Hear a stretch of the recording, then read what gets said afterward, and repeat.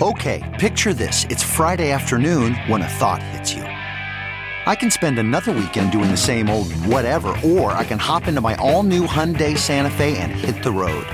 With available H-Track all-wheel drive and 3-row seating, my whole family can head deep into the wild. Conquer the weekend in the all-new Hyundai Santa Fe. Visit HyundaiUSA.com or call 562-314-4603 for more details. Hyundai, there's joy in every journey.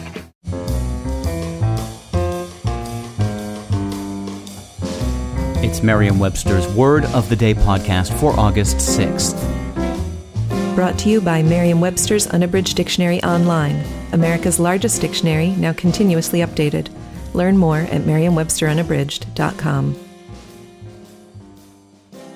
Today's word is titanic, spelled T-I-T-A-N-I-C. Titanic is an adjective that means having great magnitude, force, or power. Colossal.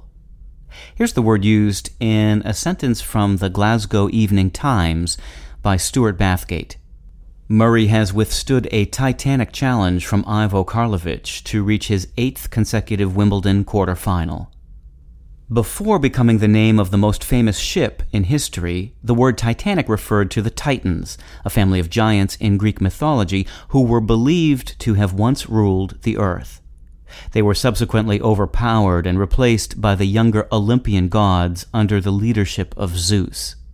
The size and power of the Titans is memorialized in the adjective titanic and in the noun titanium, a chemical element of exceptional strength that is used in the production of steel. With your word of the day, I'm Peter Sokolowski.